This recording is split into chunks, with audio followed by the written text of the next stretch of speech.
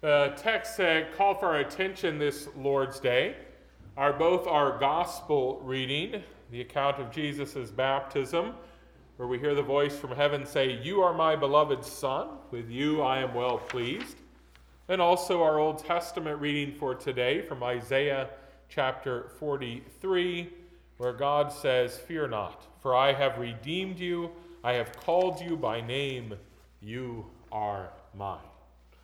Grace, mercy, and peace to you from God our Father and from our Lord and Savior, Jesus Christ. Amen. There are, as far as I know, only two ways that the state will recognize you as someone's child. The first, of course, is that you are literally, biologically, someone's child. Your mother and father conceived you, your mother carried you for month after month, and then your mother gave birth to you. You are their child by nature, right down to your genetic makeup. But there is that other way in which one can be legally recognized as someone's child, and that is through adoption. This process, as anyone who has ever been through it will tell you, often ends up a lot more complex, it seems, than the other way of becoming a person's child.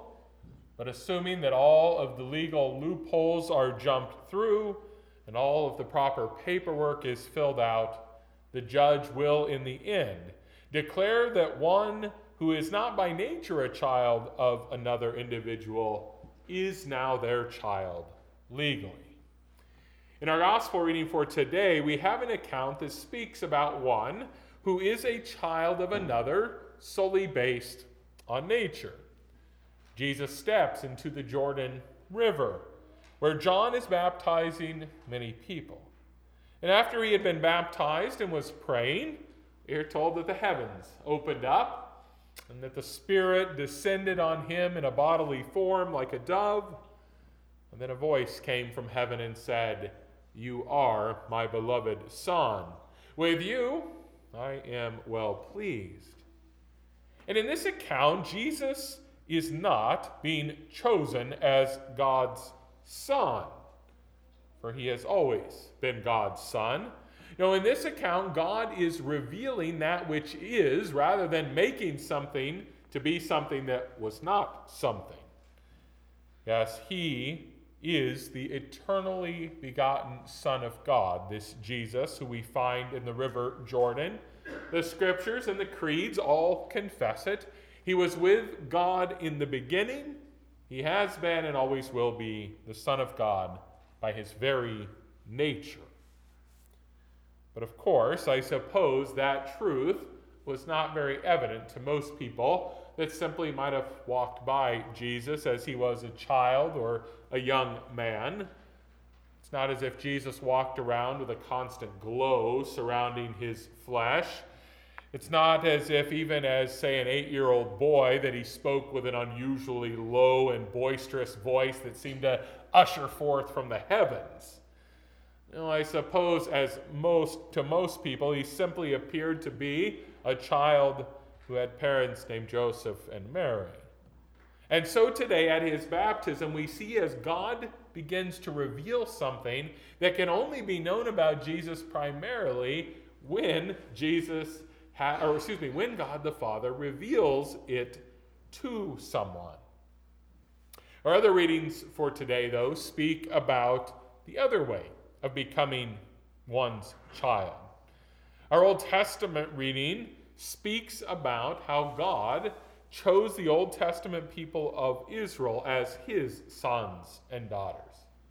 And then our epistle reading talks about how God claims sons and daughters in our day and age through the sacrament of holy baptism. To be clear, in both cases, it is a case of adoption. You see, when God chose Israel, he wasn't saying that Israel had somehow just always been his child, and he was now revealing that to be the case. No, instead, he was choosing them. He was choosing those 12 sons of Jacob and their descendants as his children. He was adopting them. Likewise, in holy baptism, God is not simply revealing something that has always been. When he calls us his own, he's not saying that we were always his sons and daughters, and that now he's just telling everyone else. Instead, what he's saying is quite the opposite in that case. He's saying that we were fatherless and motherless in terms of spiritual care, that we had no one to provide for us in that way. He is saying that he saw our lost condition and that he has now claimed us as his own. He has adopted us. Yes, he has made us his sons and daughters. He has chosen to provide for us everything that we would need in terms of life and salvation. Now, no doubt, there are miracles happening in our gospel reading. The miracle that God's Son was now in human flesh, the miracle that he was there in the Jordan River like all other flesh in that area seemed to be doing. But the miracle is not just that he is the Son of God, for that had always existed. The miracle is what the Son of God is actually doing. But the fact that you and I are called sons and daughters of God, now that is a miracle in and of itself. For there was nothing about us that should cause God to want to choose us. It's not that we were the most adorable orphans who just showed great potential. No, it was simply that he loved us and that he couldn't see us go on any longer without proper guidance and care. To go back for a moment to the human realm, to be a parent of a biological child is something that sort of just is in one way. The child is born and you are a parent. And while certainly many people struggle in their role as parents, none would doubt the fact that they have a responsibility to their child by the simple fact that that person is their child.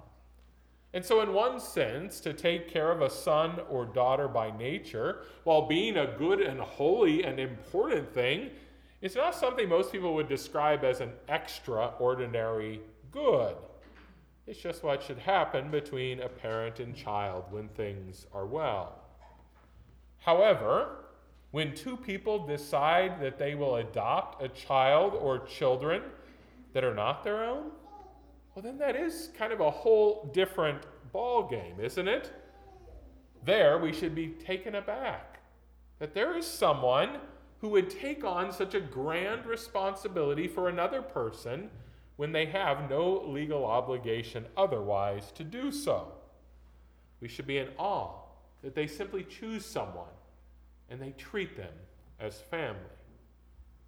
In the best situations of adoptions, the parents will often note that they really don't view their adopted children any differently than they view their own biological children if they have them. They treat them with the same care and concern and give them the same guidance. They pray for them with the same sincerity. They speak about them simply as their child without any equivocation. So it is with our God when it comes to us. Do you understand that God looks at you no different than he looks at his very own son, Jesus? That he has the very same love and care and affection for you that he does for him? Do you know that's so true that he calls you a co-heir with Christ of all of the heavenly riches? Oh, of course, God knows the difference between his eternally begotten Son and between you. But the love that he has for you is so great that he treats you just as if you were also his son or daughter forever. In fact, in one odd way, we might say that God has even shown you and I more care than he has shown his own son. In this sense, at least, he gave up his son to die in order that you might live. He gave up his own son to go and to suffer the brutality of earth in order that you might one day live as his child in a new heaven and a new earth. Yes, God loves you greatly. And that's why he says these things of you in our scripture readings for today. Listen again to what he says of you. He says, I have called you by name. You are mine. When you pass through the waters, I will be with you, and to the waters they shall not overwhelm you. He says of you, you have been buried with my Son in death, in order that you might be raised up by my glory to live again and to walk now in newness of life. He says to you, who were nothing but dead as sin, that now you should no longer consider yourselves dead to sin, but that you should consider yourselves alive to Christ Jesus. Are you taken back by the love of your adopted Father? Are you astounded to think that he actually chose you, even though he had no obligation to do so? Does your heart melt, knowing that he did absolutely everything necessary in order that you might be his child today and remain so forevermore? Well, it should. It should indeed. And yet, I suppose if we are honest, at times we must admit that we take our status as the children of God for granted. And I suppose in this way, we're probably a lot like adopted children in the real world also. At least when the adoption goes well and that person simply becomes integrated into the family in a very normal type way. I suppose in those cases, at some point, everything can just seem so natural. It can seem like everything that that person has is something that they've always had. That person can forget the desires that existed, the tears that flowed, and the expense that it took to ensure that they could have that life that they have right there in that moment. We too can be this way with God. For most of us, we've been adopted children of God for a very long time. We almost can't imagine any sort of other life. No, we think it's pretty normal that when we confess our sins, we have a Father who forgives us every time. We think it's rather normal that we get invited week after week to come to a table where the eternal Son of God comes to us in his body and blood to give us forgiveness, life, and salvation. At times we can almost find it unremarkable that, God has promised us someday we will get to go and live with him in a new heaven and a new earth forever. But when we do that, we have become spoiled brats rather than humble, adopted children of God. For there are only two ways that one can be a child of God. The first is that you simply are a child of God by nature. Jesus was, and he still is. But that category, that's as far as that one goes. Jesus is the only one who can fit into that. And so the other way to become a child of God is when God does something that he has no obligation to do. It is what happens when he, because of his desire for you to be saved, and because of the tears that have flowed down his face because of your lost condition, decides to pay the cost to do what is necessary in order that you might be adopted as his child. And that's exactly what he has done. He takes you, who were bound so tightly together with sin that you might as well have been in handcuffs to it, and he says you are free. He takes you, who had only death in yourself, and tells you that because you're connected to his Son's death and resurrection, you now have new life. He takes you, who in and of yourself had no real hope that anything good would come after your death other than the decay of your body. And he gives you instead a great hope that you will live with God and his people forever. He promises that you are his. He promises that when you go through difficult and dangerous times that he will be with you.